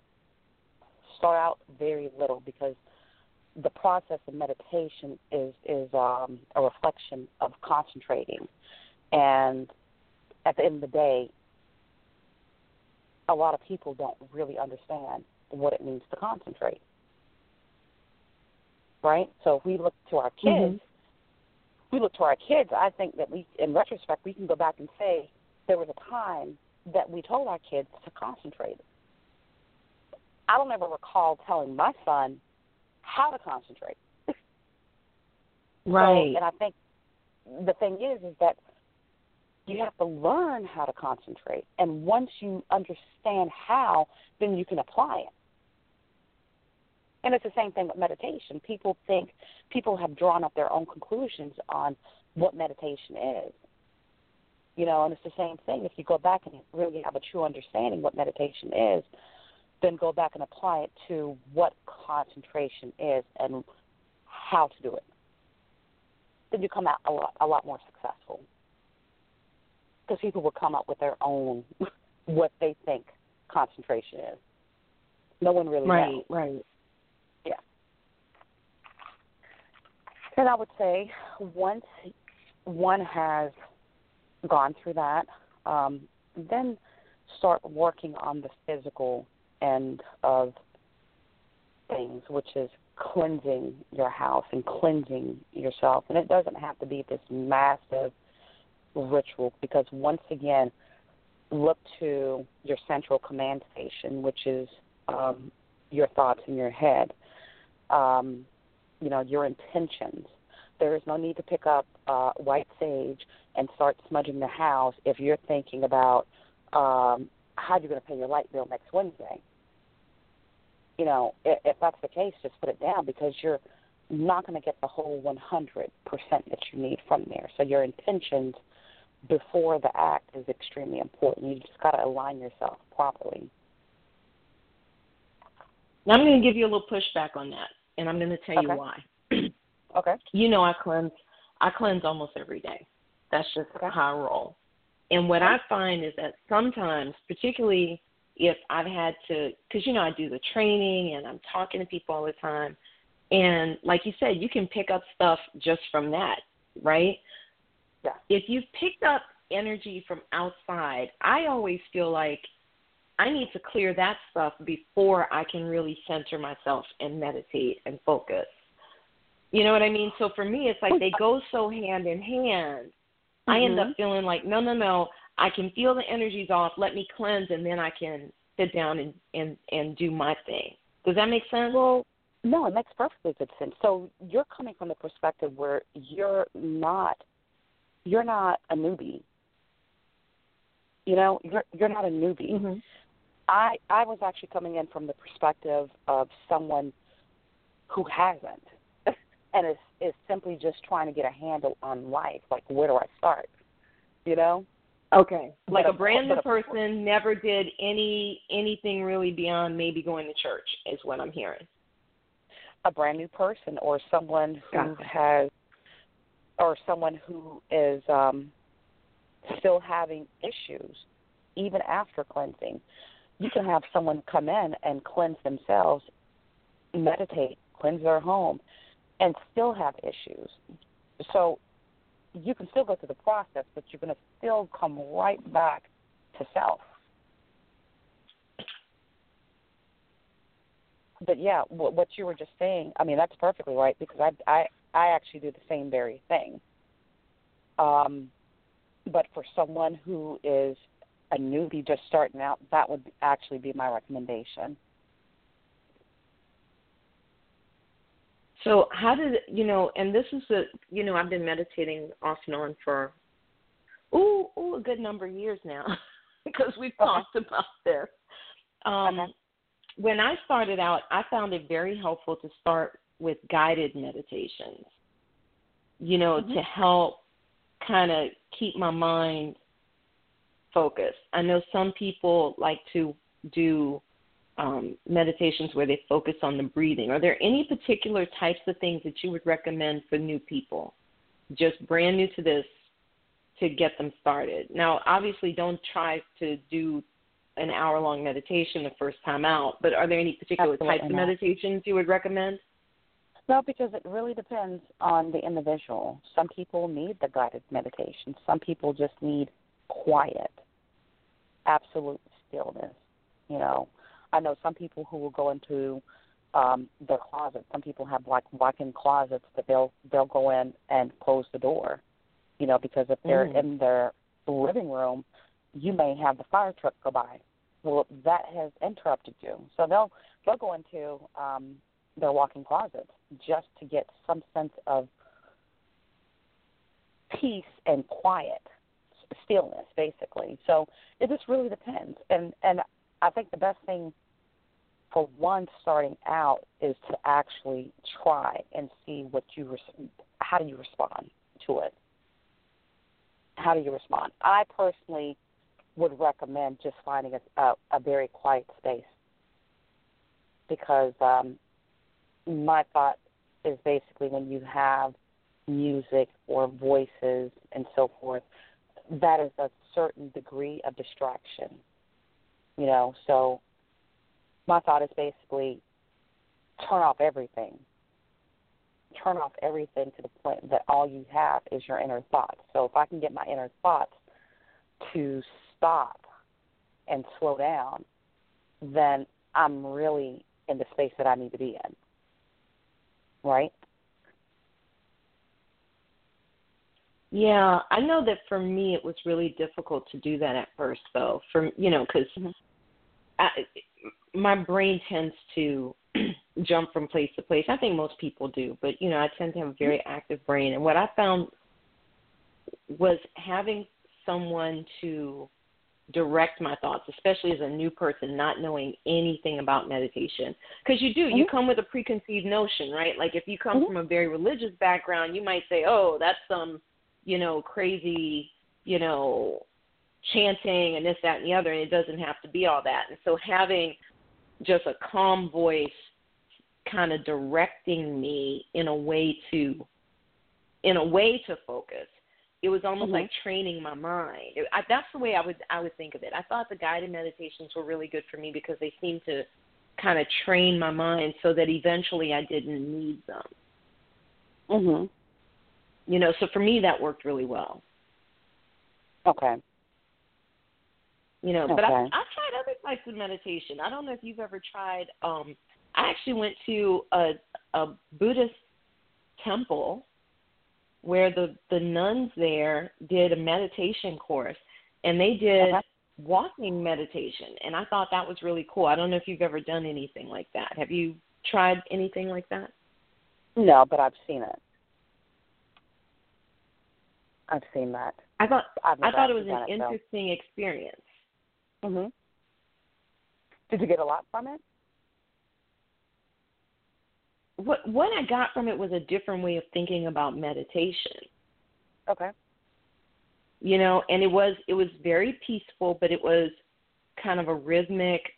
So if anybody, I'm talking about stuff people probably don't know anything about. So I went to this Buddhist temple when I was still in Atlanta, and they had these nuns. They were running this meditation workshop, and so all these people from all over Atlanta came, and we were in this huge room and sitting on like blankets and stuff, and we'd sit down and do different types of meditation. And then at one point they had us stand up and form a line around the room, and we walked in unison, kind of like when you see synchronized swimmers, and they're all moving their arms at the same time and all that. Okay. We were on the same foot, and we walked around the room, and then when they rang a chime, we would turn around and change directions and walk the other way.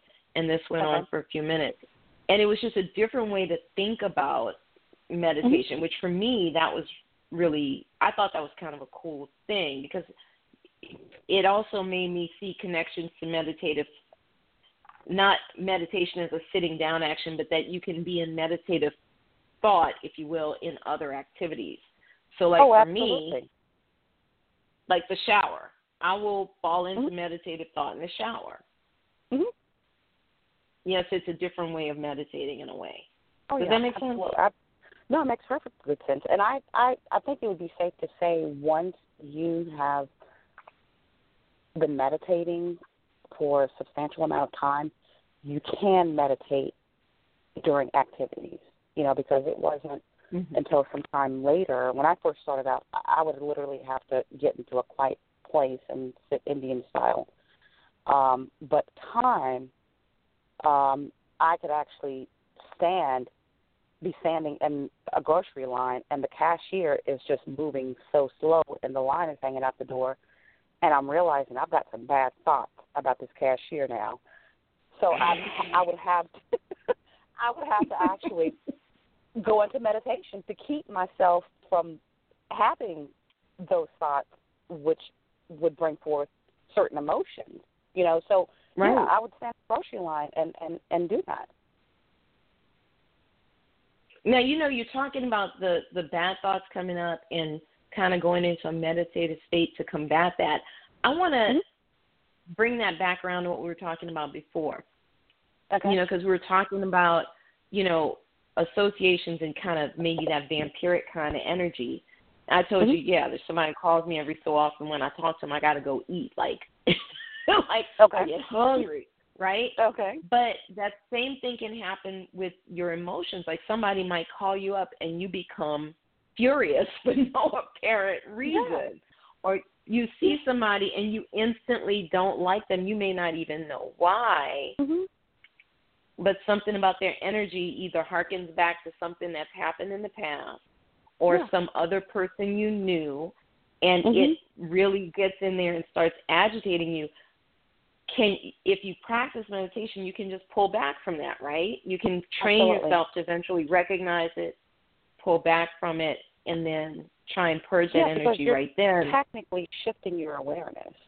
You know, you're technically shifting your awareness. And if we can say that your awareness basically will dictate the thought, right, whether it be bad or good, then yeah, absolutely. Well, and when people say things like, and this kind of does bug me a little bit, when people say things like, stay woke, you know. Stay what? I mean, stay woke. You know how they say stay woke? Every time you turn around, somebody's saying stay woke, or, talking about how people are so woke. To some extent, I think that they're not really thinking through that concept of what it means. It's not just about political or, social issues, right? It's also about being awake to yourself. Oh, absolutely. If you really want to be woke, right, you need to be aware of yourself, your feelings, your emotions, and how that feeds into things. That's right. That's right. Because, once again, people, if they can't see it, touch it, and taste it, and so forth, then energy just doesn't exist. And I've had a few folks who will call me, and they've had some level of spiritual activity in the house where they've seen a plate slide across the table. Okay, well, it took for them to experience that before they could, acknowledge energy actually exists. There are different forms of energy. So after that experience, then they walked away with holy cow, this is real. Yeah, it's very real. Well, it's hard. It's hard for people, though, don't you think, to really kind of wrap their brains around that concept? It's hard. It's hard unless you've had a direct experience. But I'm going to go back to where we started at. If you have been going through life with something that you're not pleased with, look at self and look at how you think about whatever it is and the emotion connected to it. If one could actually challenge themselves to think the complete opposite for the next month, they would be just in awe with what they would see manifest. And that's hard. It's so hard when, especially with money, if you've had someone who has financially struggled for quite a while and they're positive today and they're feeling like everything is going to be okay, and then there can be that slight doubt that will creep up and be like, well, what if this happens, or what if I don't get my paycheck in time? Then I'm just, and I tell my folks basically, once you have those thoughts, stop it immediately and flip it real quickly. Flip it. Because at the end of the day, you're human. So until you have actually trained yourself to stop thinking those thoughts, once you realize what you're doing, stop it, cut it, and then flip it. And I think a lot of people tend to get wrapped up in the details. So say, for example, if you're talking about money and you're needing money, maybe your issue is not holding on to money, but just more so pulling it in. I think people get caught up in the details in terms of where could this money come from. It doesn't matter. There are so many ways that one can vector in money that it doesn't even matter. All you have to do is know that this money's coming to you. It's already happened. It's happening now. Not when or how, but it's happening now. You know? Oh, I say that all the time. I say that all the time. There's all kinds of money out there. There's plenty money. There's more than enough of it. It's just a matter of how you're going to put your hands on it. That's all. Well, no, I don't even do that. I basically say money needs me, because without money needing me, it's useless, right? Oh, okay. Money needs me. I don't need the money. Money needs me. Without me, there is no purpose. It doesn't really even exist. Because if you sit here and look at it as humans, we empower the money. I mean, at the end of the day, it's just colored paper and somebody's face on it, but we give it power. So that's why I say money needs me, not the other way around. In order for money to have any sort of relevancy to it, I do that. I do that. That's it. Yeah. That's hot. I like that. Money needs me, y'all. That's what y'all need to be putting up on your mirrors, you know, reminding yourself every day as you're brushing your teeth and washing your face. Money needs you. Money needs you. I like that. I'm stealing that, just so you know. I'll give credit where credit is due. So I'll tell people I stole it from you. But I am stealing now. I'm stealing it right now. I'm telling everybody who's listening, I'm stealing it from Lynn. Money needs me, and y'all all going to hashtag money needs me. Oh, my goodness. Oh, God. Moving into 2018, money needs me, man. That's right. And that ties directly to what Stephen was talking about before, was about the way we think about our money. Mm-hmm. He was saying people who are working for their money feel that basically are making money the master of them, as opposed to people who are making the money work for them, where they are the master of their money. They are the master. That's right. Money is useless to the individual. It's the individual who has the money that empowers the money. You know, and that's why I say that money needs me. Mind blown, y'all. We've heard it twice in two different ways. Mind completely blown. If your mind's not blown now, I don't know. Money needs you. That's your new mantra for 2018. Money needs me. We're going to all sit. That's your meditation mantra.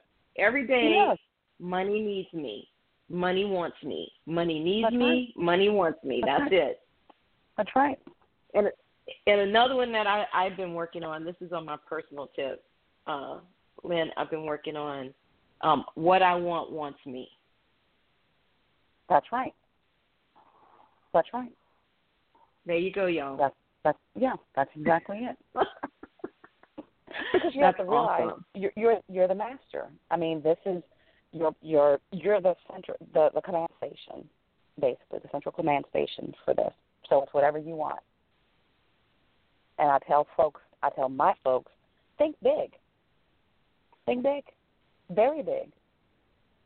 You've got people who will think very small, and they just need the bare minimum. They just want the bare minimum. And at the end of the day, there's nothing wrong with that. But I generally try to tell my folks, think big, because what you have, what you want, you could actually have. It's endless. Just don't get caught up in the details. The details are basically always a goal. Well, you see, that's something that taps into a book that I've been reading. Mm-hmm. And it's called The Prayer of Jabez. I don't know if I'm pronouncing that correctly. Jabez, Jabez, I think. And it's a tiny little book.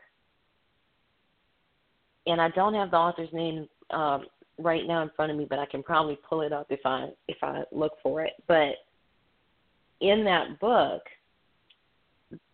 the way the guy talks about it is there are so many blessings that God wants to give you, and you're just not asking for them. Yep. And because we ask so little, that's what we get. Basically, that's the gist of it. I'm paraphrasing, y'all. I'm oversimplifying. Go get the book. It's on Amazon. You can get on Kindle. I have it on my Kindle. I actually sent it to somebody that I felt like needed the hard copy of it. I had a hard copy. I sent it to them. And I think it's a fabulous book. And every so often I reread it or re-listen to it. I have the Audible version too. Re-listen to it, reread it, just to remind myself that I can't even imagine all the blessings that God might have for me. And I think it speaks in the Bible. I'm not going to say this correctly, but if the size of a mustard seed, you could move a mountain. That's thinking big. That is thinking big. You know? Yeah. That's thinking big. So everybody's homework, as we're moving into 2018, you've got time, you've got a couple of days. Today's only the 29th. You got a couple of days. Start thinking about what you want to create for yourself, particularly financially, because we've been talking mostly about money today. But the reason I want to talk about money is because I think the money part is what we tend to find the most challenging for most of us here in the United States. I mean, even when people come from other countries, they end up being shocked at how challenging it is sometimes to really, really make it here. You know what I mean? And I think it's just a really tough spot for us. And if we can get our money straight, then it'll free up some space in our minds and our hearts to think about the love and the friendship and the relationships and everything else that, you know, life is made up of. Because you spend so much time trying to cover the nut, you know, pay the light bill, pay the water bill, et cetera, and sometimes you don't even think about those other things to the depth that they deserve. That's right. So homework for everybody. Think about what you want to create for next year. Definitely. And what else would you recommend that people start thinking about moving into 2018? In terms of? Just ways that they can push themselves forward, challenge themselves mentally, emotionally, spiritually to move to the next level. What kinds of things can they be working on? I'm going to have to go back to what we've been talking about, which is basically self. You know, I stand very firm on we are the central command station in terms of the life that we want to have. So even beyond the money part, if we want just peace and we want a loving, healthy relationship, you know, it's going to start with us. So you're gonna have to go back and change the mindset and your awareness and decide on, you know, how you want to direct this energy. You want to direct negative energy so you can get more negative energy, or you're going to put out positive energy to pull in more positive experiences. Because everything that's happened now in your life is a direct hit from your thoughts, that energy. You know, if you come from a place where you spend a lot of time in self-doubt, a place of fear, you know, then that's what you're going to pull in. And to that end, I'm going to add one little thing. Okay. Everybody spends a lot of time these days on social media, winding themselves up, winding themselves up about the last thing that somebody said, you know, or the last thing that somebody did, and getting all upset and fussing at each other in all caps and social media and calling each other names and all this other stuff. Cut that out, because that's just feeding the negative energy monster. Yes. Once again, as I said earlier, you can pick up energy face to face, physically being around someone. You can pick it up over the phone. You can pick it up via the email. So yeah, social media is just another vessel for it. And that's a perfect example of energy, because that's all it is. All it is energy going through those computers and phones, y'all. So if you start getting on social media and getting yourself all wound up and upset about things, you got to pull yourself away from that. And same thing with watching the news all the time and getting upset about what's going on here and there. I'm not saying don't be informed. I'm saying be judicious about how you are informed. Make sure you're getting multiple perspectives. Don't just watch CNN. Don't just watch Fox News. Don't just watch MSNBC. Make sure that you're hearing from different voices so that you can hear different opinions and different perspectives. Read more than you watch the TV if you can. I know time is precious to us, but let's pull ourselves out of these negative feedback loops that we're getting caught up in with the media and the social media. Absolutely. Okay, guys, we have come to the top of the hour, and so we're going to wrap this up. Lynn, what do you have going on that you want the listeners to know about? Like what? We have any? I don't have any. Where can they book a session with you? I can be reached at 919-744-6675, which is the best way. And they can contact you, schedule a consultation, and you can do spiritual readings, if you will, or Correct. spiritual consultation, tapping into spirit, seeing what it is that they need to be focusing on, and helping to answer their questions. Do you have any events coming up or any place on social media where they can find you? No event. Okay. No event. But we're going to be looking for those coming later in the year. Later in the year. And I know you've been working on a book. You've been promising me that you were going to get your book done. And I'm putting you on blast now right here in public. 2018. Putting you on blast to get that book done. 2018, y'all. Y'all heard it here. Yep. Okay. Awesome. Lynn, thank you so much for joining me on Thank Somewhere you. in the Middle with Michelle Berard for this special 2-hour broadcast. Guys, I'm so excited that y'all were able to hang out with us. That's our show for this week.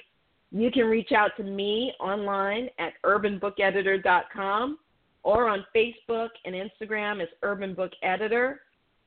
Send me a note. You know I love to hear from you. Feel free to send me some topics you'd like us to cover on the show. Again, huge shout out to Beverly Black, Tribe Family Channel, and all the members of Tribe Family Channel. It is a pleasure. It is an honor to be a part of it. Thank you, Stephen Hutchinson, for sharing your knowledge and your wisdom with us. And you make sure you guys check him out at his website, powertax.com, POWERTAXX.com. Learn about your money, learn about your taxes, take advantage of that expertise. And again, thank you, Lynn, for taking the time to help us move into spiritual balance. As we go forward in 2018, I'll see y'all on the other side, guys.